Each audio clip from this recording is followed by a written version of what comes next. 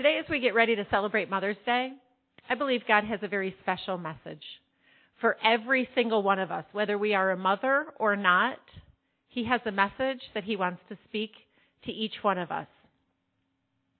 It's going to be a difficult message for me because it is a very personal message. It takes a look at my ideas of God and of mothers and of love, and how I have grown in my understanding of who God is and who he desires for me to be. But I believe that in taking a look at my journey, it also will help each one of us to understand our own journey. I want to speak to you today as a mother, but also as a child. It's the dichotomy of every mother to celebrate Mother's Day because we are mothers and we are celebrated on this day, but we are children. And we celebrate our mothers and we celebrate God and his love for us. When I reflect on Mother's Day, when I think of myself as a mother, I tend to focus on all of my faults and all of the times that I was less than what I should have been as a mother. But when I reflect on my mother, I marvel at the success that she accomplished and all that she did for me. And I don't see her weaknesses or her faults. I do understand that not everybody has had a remarkable and godly example of a mother, and I know that some have endured pain at the hands of their mother. There have been many times women were wounded, and they passed those wounds on to their children. Perhaps it was a lack of understanding of the love that God had for them and their ability to pass that love on to their children. But today I want to take a look more at the godly love that is instilled in the mother for a child. We're going to start in the scriptures.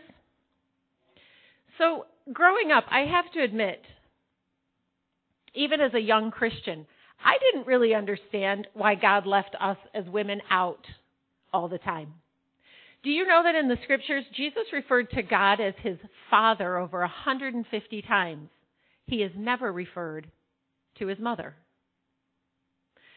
And it always marveled for me, it always was this, well, what about us? Kind of a feeling. But God, from the very beginning, created each one of us in his image and instilled in each of us characteristics of himself. In Genesis, back in Genesis 1, verse 26, it says, "Then God said, 'Let us make man in our image, according to our likeness.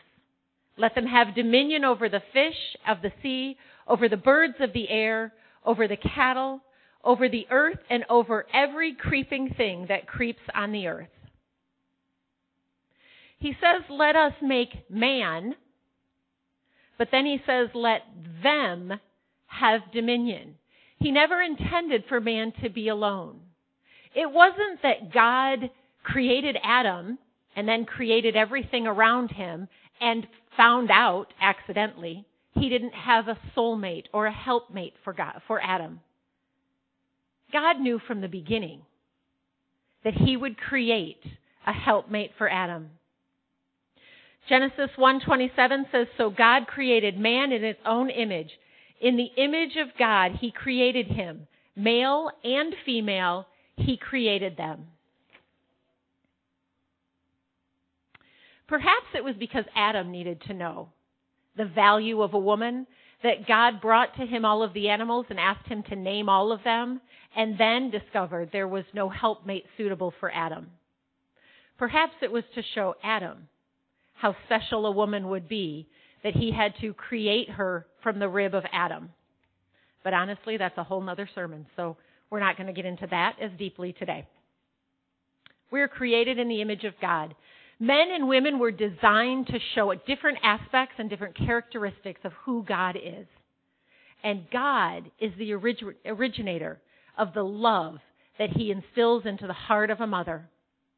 It is his love that he pours into the heart of a woman for her child. Jeremiah 31:3 says, "The Lord has appeared of old to me, saying, 'Yes, I have loved you with an everlasting love.'" What kind of a love does God love with?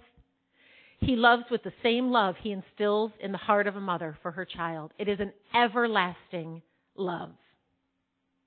Let's take a look at that love in 1 Corinthians. 1 Corinthians 13 verse 4 says, love suffers long and is kind. Love does not envy. Love does not parade itself, is not puffed up, does not behave rudely, does not seek its own, is not provoked, thinks no evil, does not rejoice in iniquity, but rejoices in the truth, bears all things, believes all things, hopes all things, endures all things. Love never fails. 1 Corinthians is often referred, or this chapter 13 is often referred to as the love chapter, and we hear it quoted often at weddings. I've also heard sermons about how we need to learn to love one another as Christians and even those who are non-believers with this kind of love. But how do we first experience this kind of love? I would say it is from our mother. Mothers are selfless and sacrificing from the day their child is born. They give when it hurts. They give until it hurts. They give when they have nothing else to give. They place the safety and the well-being of their child before their own. Isn't that what God has done for every one of us? Mothers tend to be those who are the caregiver, the one who will do whatever is necessary in the moment that is needed. Without thought to what it costs her, she cares for and covers her child in whatever they need. It is the motherly trait of the heart of God to sacrifice all for his child. God sacrificed his own son so that we as his children could be reconciled to him. It is a trait of God that mothers have that will sacrifice everything for their own child. If we keep going in 1 Corinthians 13, verse 8, it says, but whether there are prophecies, they will fail. Where there are tongues, they will cease. Whether there is knowledge, it will vanish away. For we know in part, and we prophesy in part. But when that which is perfect has come, then that which is in part will be done away. When I was a child, I spoke as a child. I understood as a child. I thought as a child. But when I became a man, I put away childish things. I look at my growth through my understanding of God in my life as a Christian and as a follower of Christ. And I am amazed at how I started as a child and I have moved and grown to become a man in the things of God. As a child or a young adult, I had a very skewed image of what a mother would be. It seemed to be such a wonderful and glorious thing. It was happy. Having a baby, carrying a baby, everybody fawning over your wonderful, cute little baby. I didn't see the work. I didn't recognize the sacrifice. I didn't know the heartache of motherhood. I didn't understand the hours that women spent worrying about their child or praying for their safety or seeing everything around them that could happen to a child. Now I have a completely different understanding of motherhood. It is wonderful and glorious and happy. And it is heartbreaking and difficult and sacrificing. I think often now at the Christmas time with Mary, when she watched the miracles happening around the birth of her first child, and she knew this was no ordinary child. Luke 2 verse 19 says, Mary kept all these things and pondered them in her heart.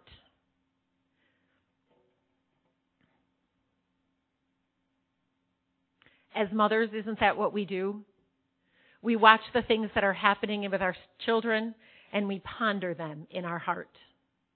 We don't get the opportunity to make all decisions for our children. They get to make some of the decisions for themselves. Wouldn't it be easier if we could just make their decisions and always make the right decision in our eyes? It doesn't work that way. God gave us free will. Our children have their own free will. I heard one time when I first became a mother that motherhood is like taking your heart outside of your body and letting it walk around and make its own choices. I always liked that because it really does, to me, epitomize what it is that we do as mothers and what God has done for us.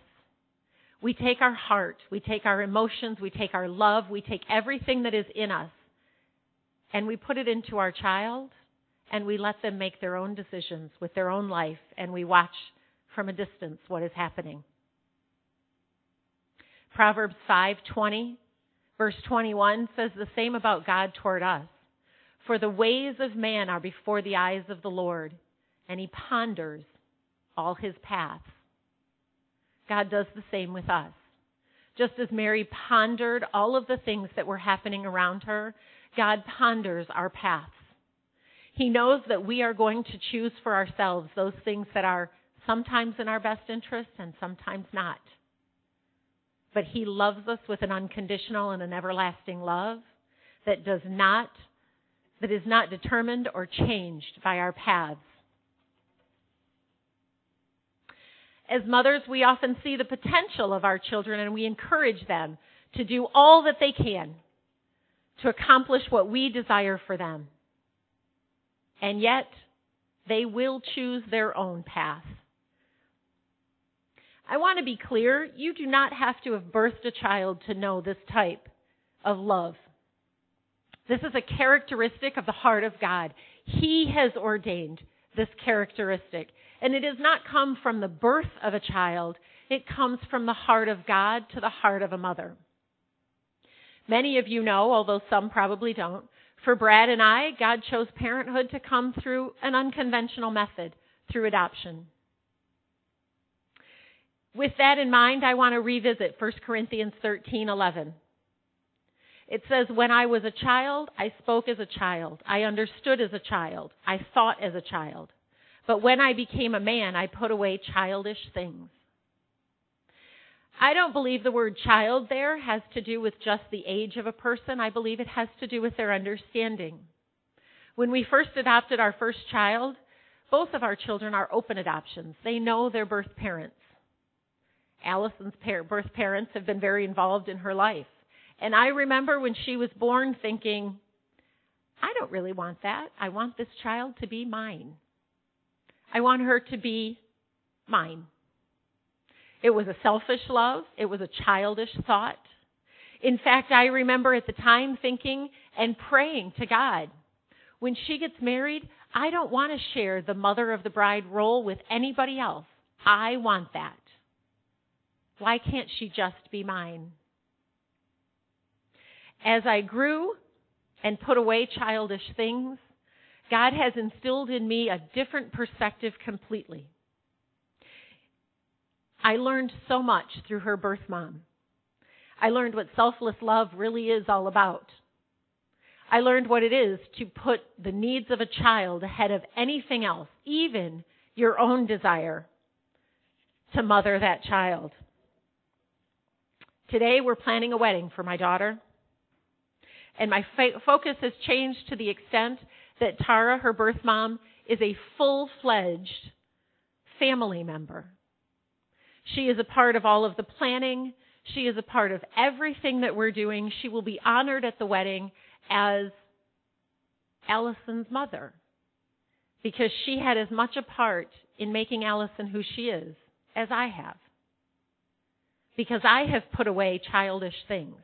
I understand now not as a child. I don't think as a child. I think as an adult, as a man. It's time to put away those childish things and to understand God and His love from the perspective of an adult. 1 Corinthians 13:11 goes on. Verse 12 says, for now we see in a mirror dimly, but then face to face. Now I know in part, but then I shall know just as I also am known. I don't understand why God chose the path for us for parenthood that He did, but I'm thankful. I cannot imagine any child that I love more dearly than Allison or Joshua. I cannot imagine my life differently than the way that it is, although I don't understand it. I see in a mirror dimly now, but soon I will see God face to face, and I will know, not in part, why He put together the family He did, but I will know fully, just as I am fully known. Verse 13 says, and now abide faith, hope, love, these three, but the greatest of these is love.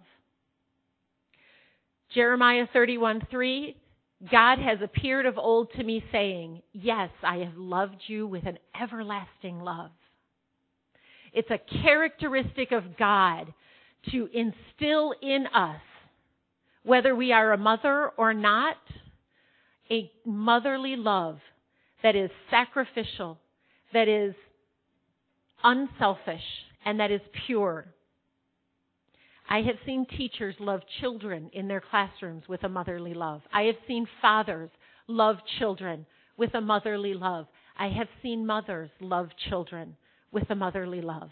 It is not about whether or not you are a mother. It is about whether or not you understand how God loves you as His child and instills in each of us an understanding to love others in that same way. As we celebrate Mother's Day today, it is our opportunity to cherish and to understand the love that God shows to us and that He puts into our hearts for others. It is an unselfish, self-sacrificing, everlasting love that He has for us. May you be blessed and encouraged this Mother's Day, and may you celebrate the mothers in your life and the love that God has poured out to you through them.